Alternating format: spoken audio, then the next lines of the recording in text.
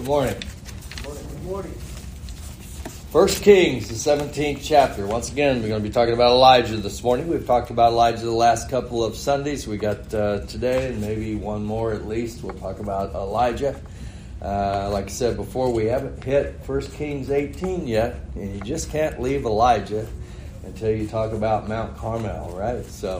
But today we're going to talk about Zarephath. So the title of the lesson is Elijah Tested at Zarephath. And so we have talked about Elijah, the man in his times. And as you recall in that first lesson, we talked about how bold he was, how he went to Samaria, how he made that announcement to King Ahab that there would be no dew or rain except at his word, the word of the Lord. And then we talked about the times. And Ahab's on the throne. Jezebel is his wife. These are scary times for those who would support Jehovah, because Ahab and Jezebel are trying to eliminate Jehovah from the thoughts and the minds of the people, and those who would support him, they are not timid about wanting to kill them also. So that was kind of the man, bold, and the times in which he is now living. And then the second lesson at the brook Cherith, actually that should say up there, that God sent him to Cherith. But there were certain things that he was going to learn, that he's going to be now separated because of his service to God. He'll also learn to count on God day by day as God sends the ravens to bring him food in the morning and in the evening, and he can drink from that brook Cherith. But there's not any rain. And so pretty soon, that brook is going to dry up. And so Elijah is going to have to learn that sometimes when you're serving the Lord, things may be taken away from you. But he also learns that when you have nothing and no one except God, God is enough. And so now, after being at the brook Cherith, God is going to send him to Zarephath. And we'll talk about that this morning and the significance of that. And also this overriding theme that God is doing a work in Elijah, him personally, as he is doing a work through Elijah. God is attempting, through this man, to call a nation back to him. But while he's doing that, he's also developing Elijah as his servant, as his man, as his soldier in fighting this battle against the false god and his prophets. 3 points we want to take a look at this morning. Talk about conviction versus opinion. And then we're going to talk about being tested at Zarephath. And then finally, can you take the heat and still give God the credit? So we'll jump right into this. Conviction versus opinion. So whenever we stop and we sort of think about, contemplate Elijah, and I would ask you this question. Do you think Elijah had strong convictions? And I think most of us would say, well, he went to King Ahab. He made that announcement. That's not an easy thing to do. That's kind of a scary thing to do. So God called him. He is a bold kind of character, and he sends him. So yeah, I think Elijah had strong convictions. Think about that a moment. If you have strong convictions or opinions, does that ever stir strong feelings in somebody else or other people? Well, as you take a look at the context here and into the next chapter, chapter 18, well, Elijah's position certainly stirred strong feelings as far as Ahab was concerned, because when Ahab gets his chance to see him the next time, he says, "Oh, there you are, you troubler of Israel." And so he's got strong feelings about Elijah. But in that same context, there's a man by the name of Obadiah who says that he feared the Lord. He liked Elijah. So have you ever been around any people like that have strong opinions, strong convictions about something? It might be politics. It might be religion. And if you happen to be on the same side of the aisle as they are on, you might say, "Oh, I like that person." But if you're on the other side of that, you might say, "Oh, I don't like that person." And so you stop and you think about Elijah, his convictions, his opinions, and it stirs reaction among people. And so we have to kind of keep that in mind. Well, let me ask you this question now. Do you think God wants us today to have strong convictions? Well, one of the passages that I think about when I think along those lines comes from the book of Revelation. You remember as John was writing to the 7 churches of Asia, and he addresses in the 3rd chapter the church at Laodicea? Remember that? And he says to them, this is the complaint against them. Because you are neither hot nor cold, and you are lukewarm, I will spew you out of my mouth. That's what the Lord says to the church at Laodicea. So does he want us to have strong convictions? Yeah, he does. But now I want to back up for just a moment. I ask you the question, do you think Elijah had strong convictions? Do you think Elijah had strong opinions? Elijah sort of explodes onto the scene in 1 Kings, the 17th chapter. That's where we're first introduced to him. He walks in and he makes this announcement. And I have to stop and think, why does God call this man? Well, I think that's part of his character.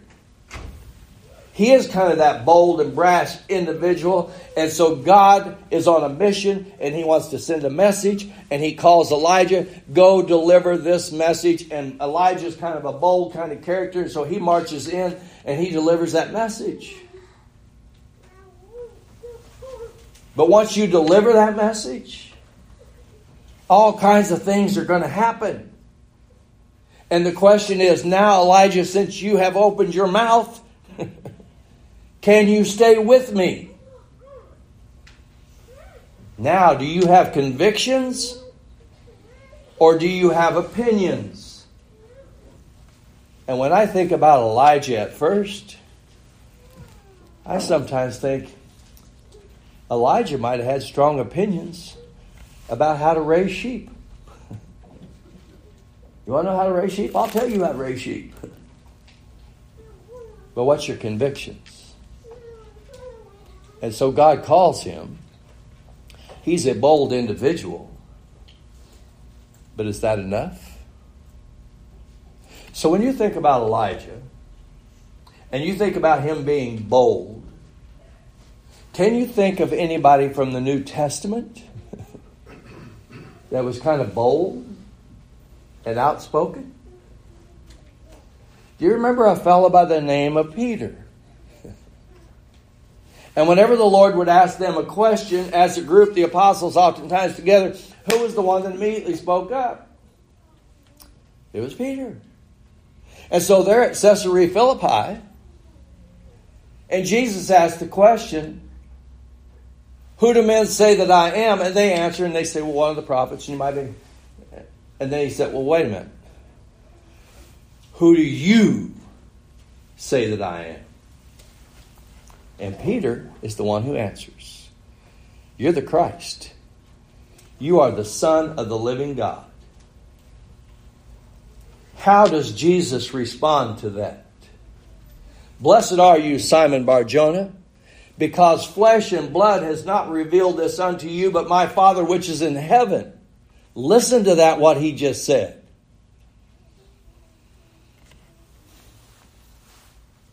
Peter, I don't want that to be your opinion. I want that to be your conviction. And I want you to understand where your convictions come from. Flesh and blood did not teach you that. My Father in heaven is the one who has taught you that. So was Peter kind of a bold individual? Yeah, he was. But you remember what happened later on? Jesus said, tonight, before the rooster crows twice, you will deny me 3 times. What happened to all that boldness? You know what will enable Peter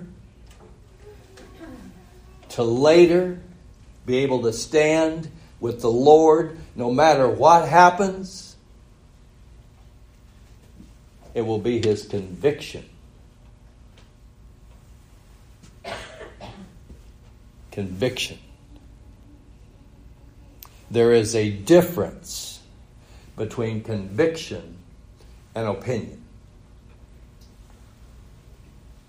And what I'm saying is, Elijah, you're going to face some difficult things. And you're going to get tested. We'll find out if it's your opinion or if it's your conviction. Opinion. Opinion is a view or a judgment about something, not necessarily based on fact or on knowledge. Do you ever notice that the people who have the most opinions or the people who are most opinionated are oftentimes the one who do the most talking? Or talk the loudest? Well, what's your opinion? You want to know my opinion? I'll tell you my opinion. And it doesn't matter what it's about. They'll give you their opinion. But this is conviction. It's the state of mind of a person who is sure that what they say or believe is based in facts and knowledge. Now you got conviction. That's what enables a person to stand when they're tested. So Elijah, his convictions are being shaped and molded by God. Because he's going to face some tests. And you have to find out, is this your conviction? So Elijah is going to be God's soldier in waging war against Baal and against these false prophets. And God has been preparing Elijah. Elijah, trust me. I sent you to Ahab, now I want you to go to the brook Cherith. You'll learn to trust me one day at a time. Elijah, you'll learn to rely on my providence. Elijah, you'll come to realize that sometimes you've got to stand alone. But Elijah, you'll come to realize also and have the conviction that I, God, if I'm all that you have, that's all you need. So Elijah needs all of those convictions to be a good soldier for the Lord. But any soldier who has ever been to boot camp, and after they have gone through training, they know sooner or later what you've been taught you're going to have to apply. Sooner or later you're going to the battlefield. Sooner or later you're going to be tested to see if you'll apply what you've learned. So Elijah has learned certain things so far. God is developing his convictions. And now he's going to send him to Zarephath to give him some tests. Let's see how you do, Elijah. Let's see how you're progressing. So as we take a look at what takes place here at Zarephath when Elijah goes there, there are going to be what I call 4 tests and then the final exam. So that's what I want us to take a look at. First Kings, the 17th chapter, and I'm going to read verses 8 through 10. Verse 8, Then the word of the Lord came to him, saying, Arise, go to Zarephath, which belongs to Sidon, and dwell there. See, I have commanded a widow there to provide for you. So he arose, and he went to Zarephath. And when he came to the gate of the city, indeed a widow was there gathering sticks, and he called to her and said, Please bring me a little water in a cup, that I may drink. Here's the first test. The first test is very simply this. Can you follow directions even if you don't understand? Can you follow directions even when you don't understand? And we might look at this and say, well, I don't think that's that hard to understand. He's at the brook Cherith, and God wants him to go to Zarephath. It's kind of traveling from east to west and going a little north. So what's so hard about that? Let's stop and think about that. Here's Elijah. He's kind of a man's man. Kind of bold and courageous. And God chose him, sent him to Ahab in Samaria. He marches in there. He delivers that message. And then he says, I want you to go back to Cherith. You're going to learn some things there. God has been providing for him. Elijah has delivered the message. He has enjoyed the providence of God, sending those ravens in the morning, in the evening, drinking from that stream. And now God says, I want you to go to Zarephath, and there is a poor widow woman there that's going to take care of you. Hold the phone. What? This is Elijah. I think I'm quite capable. No, I want you to go to Zarephath. And there's going to be a poor widow woman taking care of you.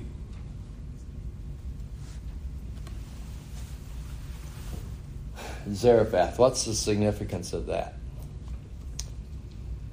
One of the significance is this. Zarephath is located in Sidon. Cherith on the east side of the Jordan. I want you to go west. I want you to go north up to the territory of Sidon. Enemy territory. Well, if you're a soldier and you've been to boot camp, you know where you're going to go one of these days? You're going to go to the battlefield. Where is Jezebel from? She is from Sidon. 1 Kings, the 16th chapter, and about verse 31. He's talking about Ahab. Ahab walked in the sins of his father Jeroboam, and he did even worse, even more evil than all those who had gone before him, in that he married Jezebel, the Sidonian. And now Elijah is being sent to Sidon, to Zarephath. You think you might need a little cover up there? Okay, well, you can go and stay with this poor widow woman. And she'll take care of you. Well, Lord, I don't know if I understand that.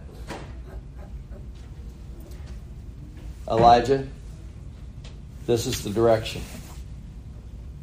This is where I want you to go.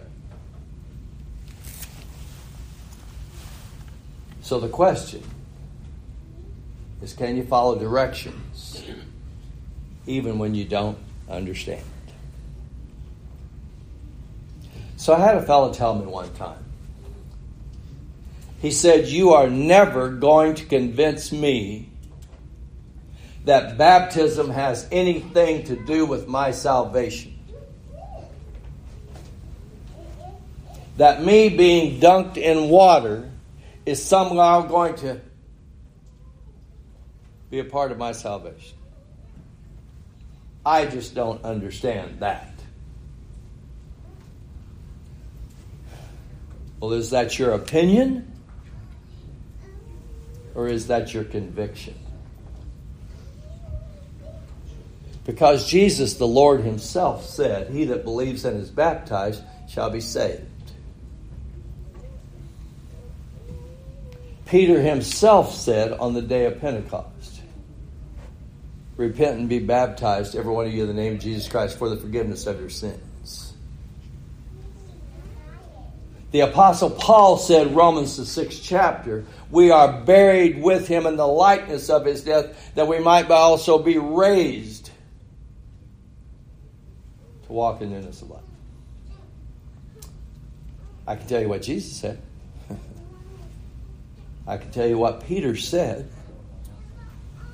I can tell you what Paul said, and I can tell you what Paul submitted to. Acts the 9th chapter. Is that my opinion? Or is that conviction? It's based upon facts.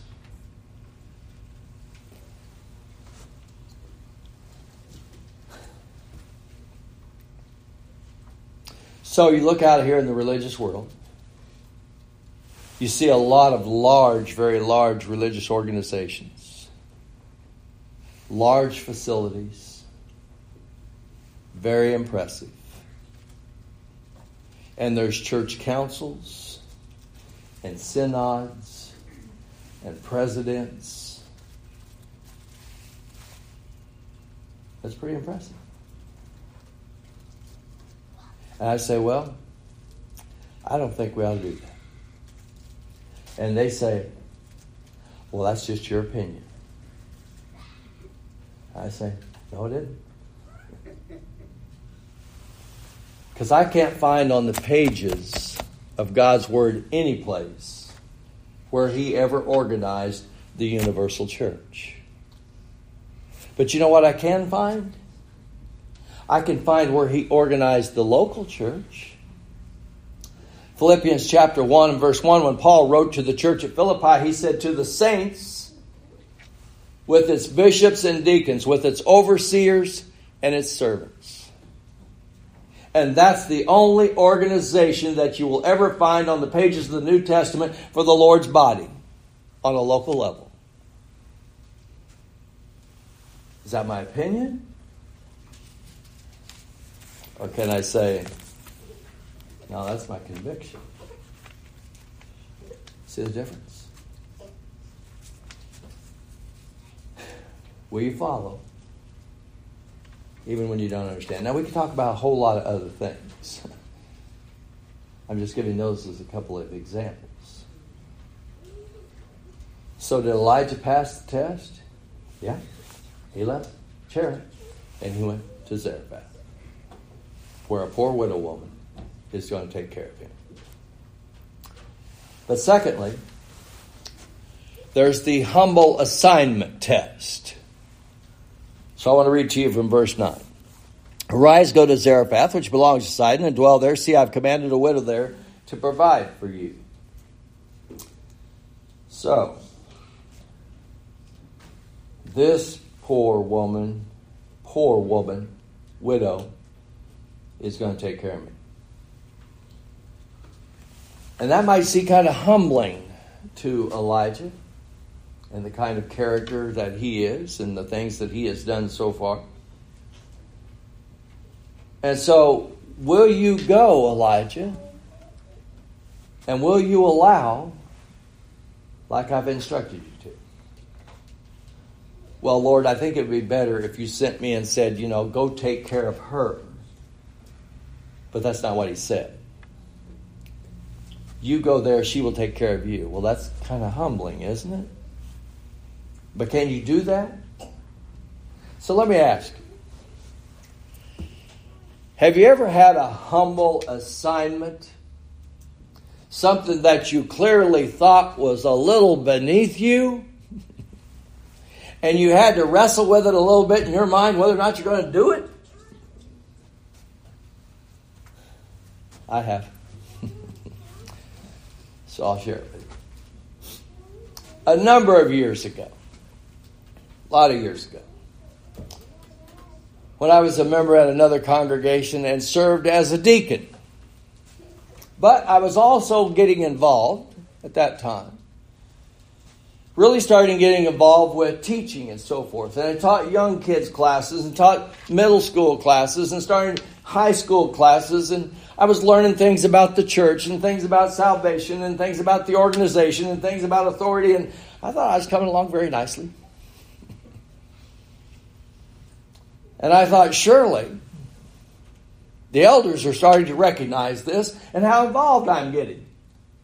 I know it won't be long. They're going to ask me to do something big. You want to teach the adult class? So it just so happened one Sunday morning, I come walking into the building. One of the elders is standing back there and he says to me, Larry, the elders would like to talk with you after worship this morning. There's something we want to ask you to do. And I thought, this is it. This is it. My time has finally come. So we went back in the office after worship that morning.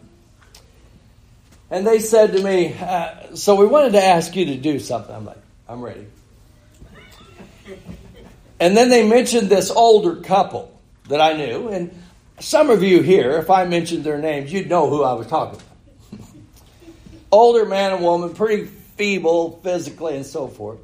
Living in a small house. And they said, we would like for you to go over there and mow their grass. I'm like, mow the grass? Like, put... Yeah. I'm like, anything else?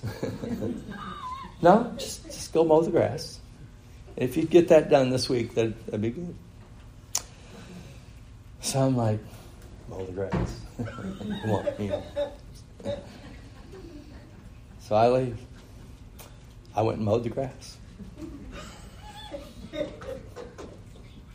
Jesus, John 13, right?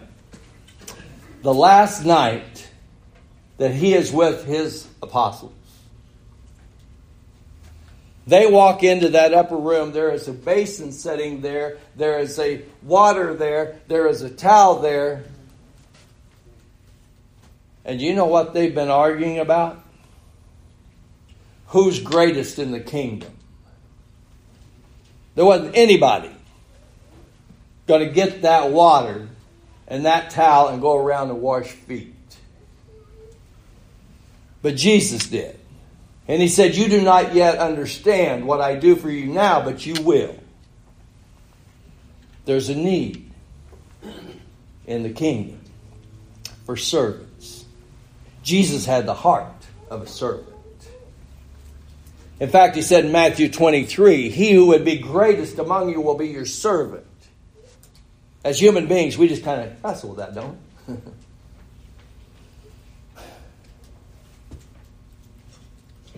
I want the throne, but I don't want the water basin. And that's what it is. Elijah, I want you to go to Zarephath, and this poor widow woman is going to take care of you. And he goes. So he passed the test. But listen to verses 10 through 12. So he rose and went to Zarephath, and when he came to the gate of the city, indeed a widow was there, gathering sticks. And he called to her and said, please bring me a little water in a cup that I may drink. And as she was going to get it, he called to her and said, please bring me a morsel of bread in your hand. So she said, as the Lord your God lives, I do not have bread, only a handful of flour in a bin and a little oil in a jar. And see, I am gathering a couple of sticks that I may go in and prepare it for myself and for my son, that we may eat it and die. You know what this test is? This is the rough start test. I've told a widow woman to take care of you. He goes there and he asks for something to eat and a drink of water. And then she just kind of unloads on him, doesn't she? Welcome to Zarephath. Kind of a rough start, isn't it? Wait a minute. Is this Zarephath? Am I in the right town? Maybe I've got the wrong widow woman. No, this is the right one. Right town, right house. But it's kind of off to a rough start. But when it gets off to a rough start, Elijah, can you stick around? You ever think about that as a Christian? Getting off to a rough start? Serving the Lord gets off to a rough start. I used the example a minute ago of, like, say, teaching class.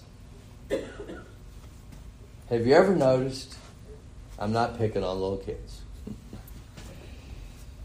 You ever notice you go in to teach a class and they don't all immediately just sit down and listen?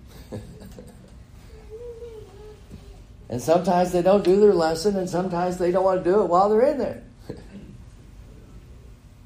So what do you think you got to do? Just give up?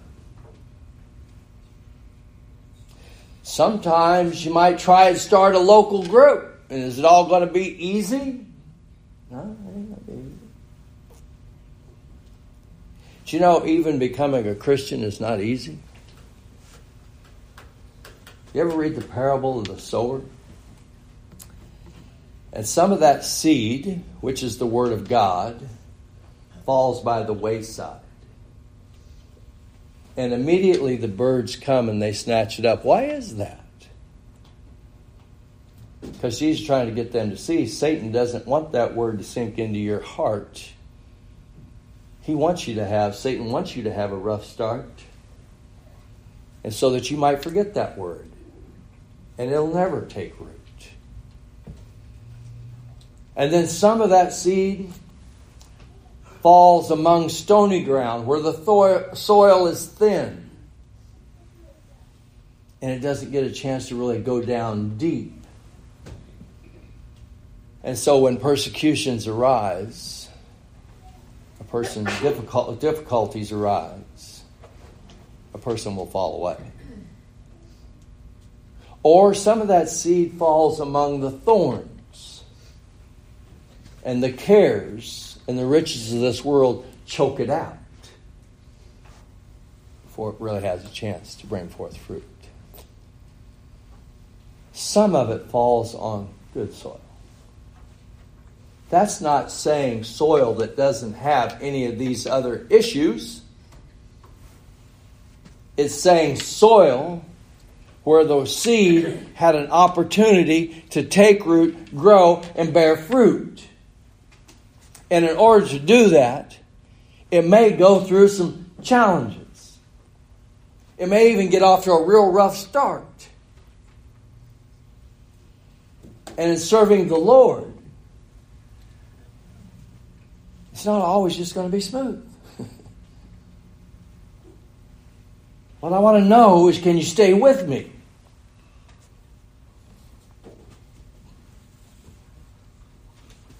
Old saying, right?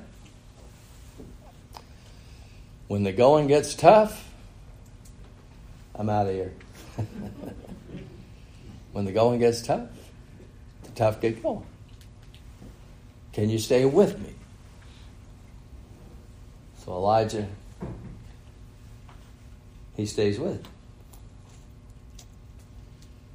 But fourthly, verses 13 and 14.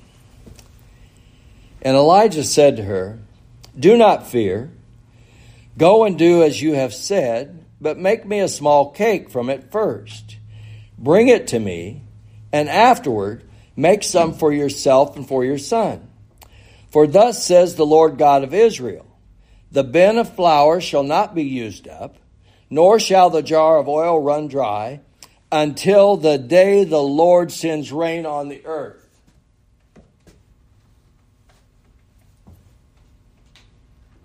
Where is he? He's in Zarephath. Where is Zarephath? It's right in the heart of enemy territory. And I'm telling you, it's the Lord of Israel, not Baal, that is going to supply for you until He sends rain. Not Baal, He sends it. So what's that saying? The Lord of Israel, not Baal, He's going to provide for you today, and He'll provide for you then. He'll provide for your now, and He'll provide for your future.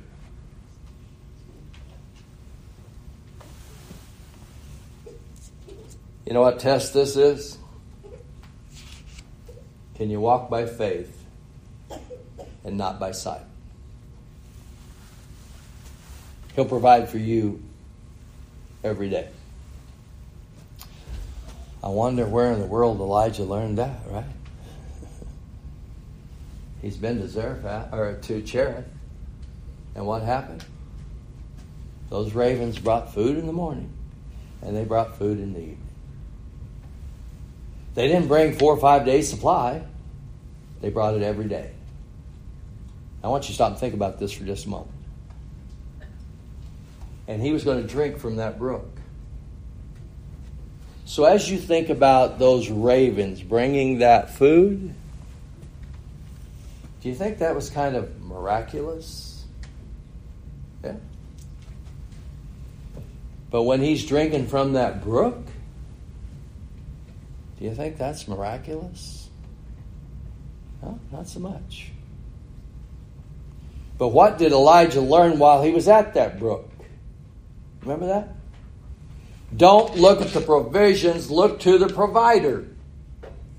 Let God decide how He's going to provide. We see that.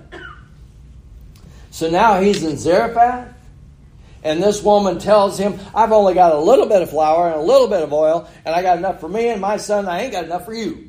And Elijah said, no, you go, and you make that for me first, and then afterwards for yourself. And this is what the Lord says about it. Until He sends rain.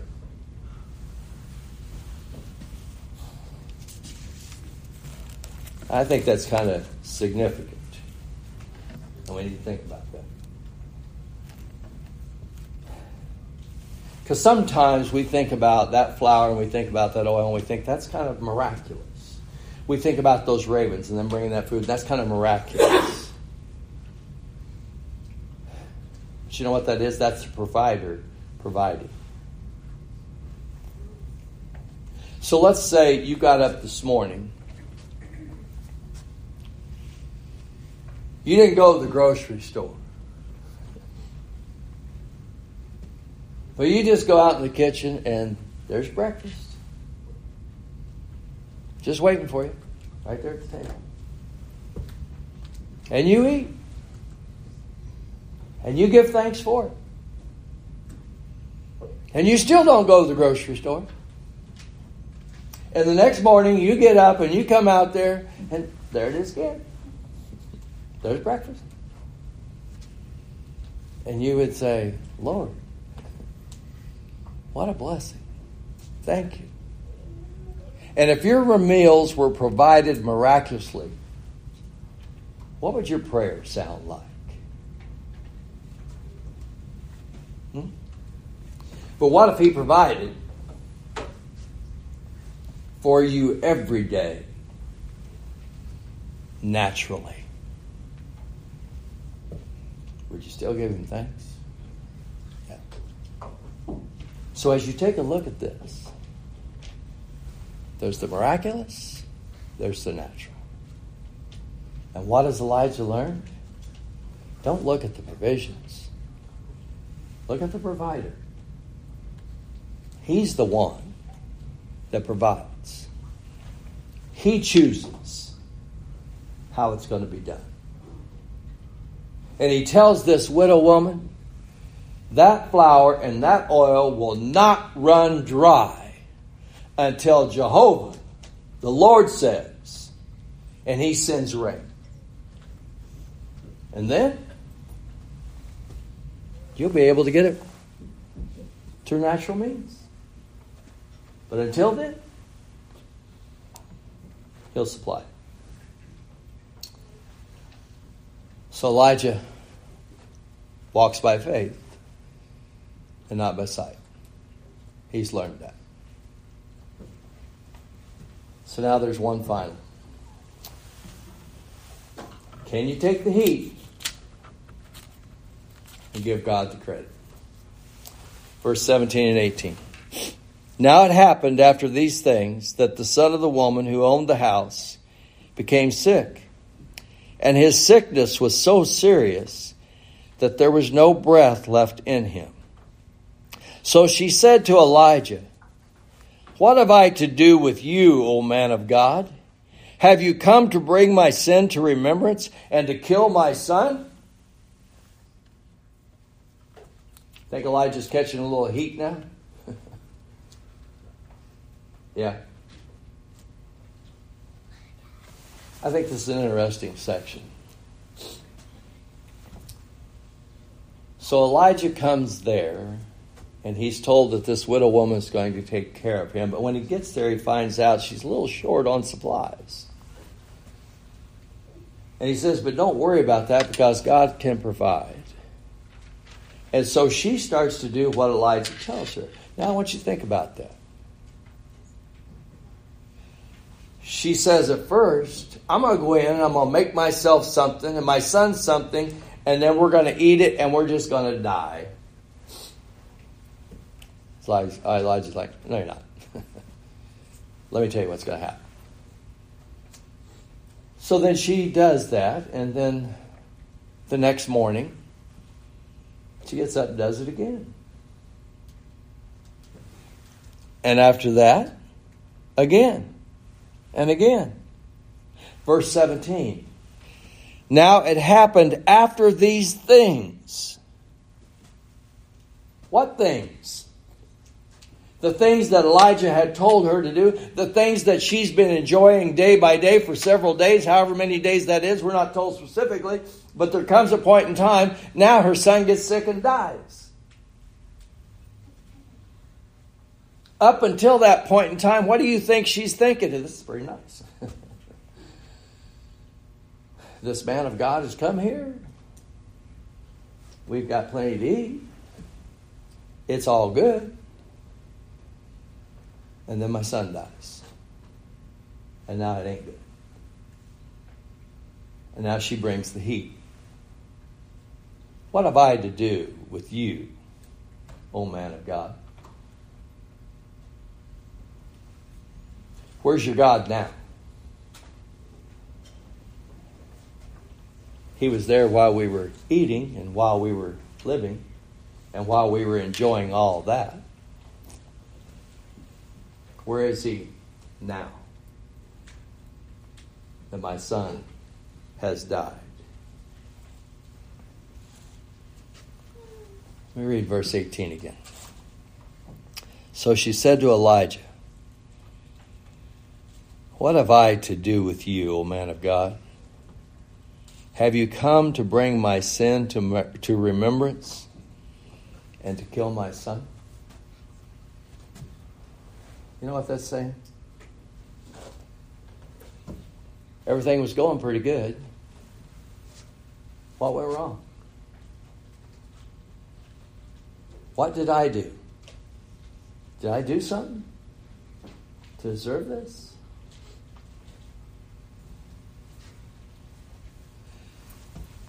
You see what the problem is she has an incomplete view about God and about life. A lot of people have an incomplete view about God and about life. You know why I say that? Because we think a lot about living. We don't want to think so much about dying. But do you know what the writer of Ecclesiastes says in Ecclesiastes 3, verse 1 and 2? That there is a season for everything. And there is a time to be born, and there is a time to die. You put those two together, and you know what you got? You got life. Both of them are a part of it. It was going good. We were eating every day. I like that. But now my son dies. Now what have I got to do with you? Everything. You don't realize how much I've got to do with you now. I'm going to tell you something real quick. And this has kind of become popular within the last, I'd say, decade, 2 decades. Have you attended a funeral lately? There's something that has become kind of popular, and it's referred to as a celebration of life. I think 100% we ought to celebrate life. God has given it to us. We ought to celebrate it. We ought to be thankful for it. But the sad part about that is oftentimes funerals become a celebration of life, and that's all people want to talk about. There's another part,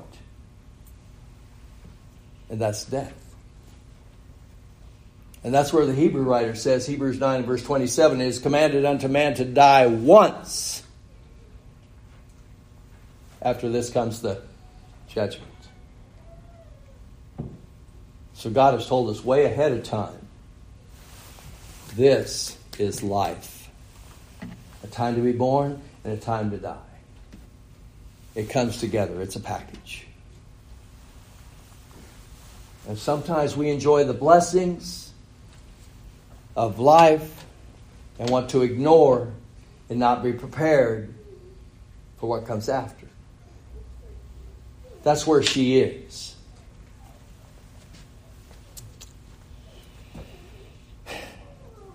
Verse 19.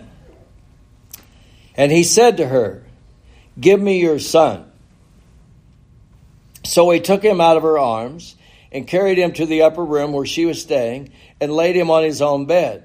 Then he cried out to the Lord and said, O Lord my God, have you also brought tragedy on the widow with whom I lodged by killing her son?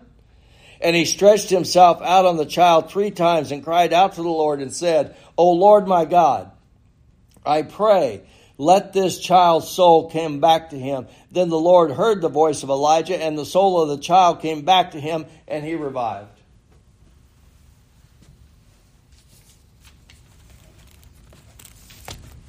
So she responds to Elijah. She brings the heat. And Elijah says, give me your son. And so he takes him, spreads himself out upon him, prays to the Lord, and his life is restored. Verse 23 through 24. Elijah took the child and brought him down from the upper room and into the house and gave him to his mother. And Elijah said, see, your son lives. Now watch.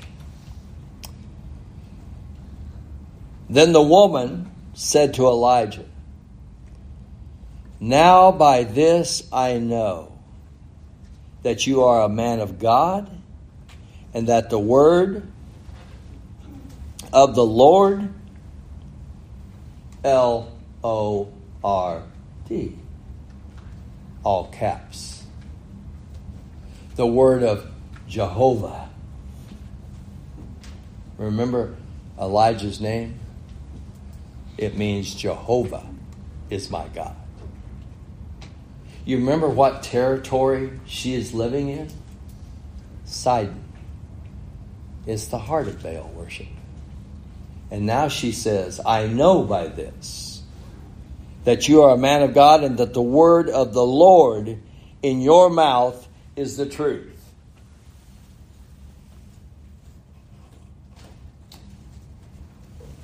Is that her opinion? Or is that her conviction? Now that's her conviction, because she's experienced it. And you want to know what she experienced? that Jehovah can touch your life, and He can reach beyond this life, and He can reach you in death. And that's not opinion. That's conviction. You are a man of God, and the word of the Lord is the truth. That's the conviction. So God took Elijah, the man He had been training, and He sent him right into the heart of enemy territory, to this poor widow woman, and converted her. And so shortly we'll go to 1 Kings 18, and Jehovah will bring the rain. And when that rain comes, what do you think this woman is going to say about it? Oh, it must have been Baal. Oh, no, it wasn't. That's not my opinion. My conviction is this is Jehovah. And so Elijah went there under God's instruction, following his training, and he went through some tests, and then he took the final exam. Can you take the heat?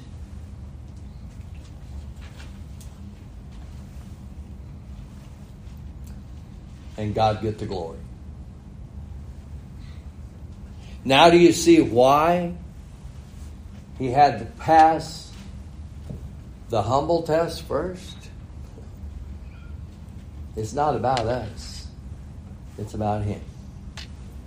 Can you take the heat and give God the glory?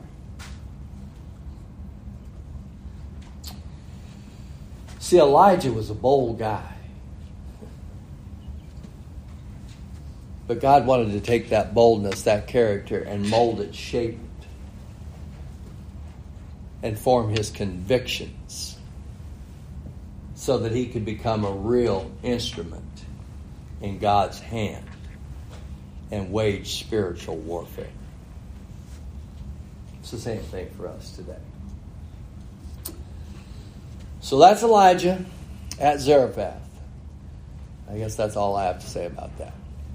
So I'm going to extend the invitation to any and all that are here this morning. You've ever rendered obedience to the gospel of Jesus Christ. It's Jesus Himself who said, "He that believes and is baptized shall be saved." That doesn't have to be your opinion. That can be your conviction based upon God's Word. If you're a child of God and need to make your life right in any way we can help you, let us know while together we stand while we sing.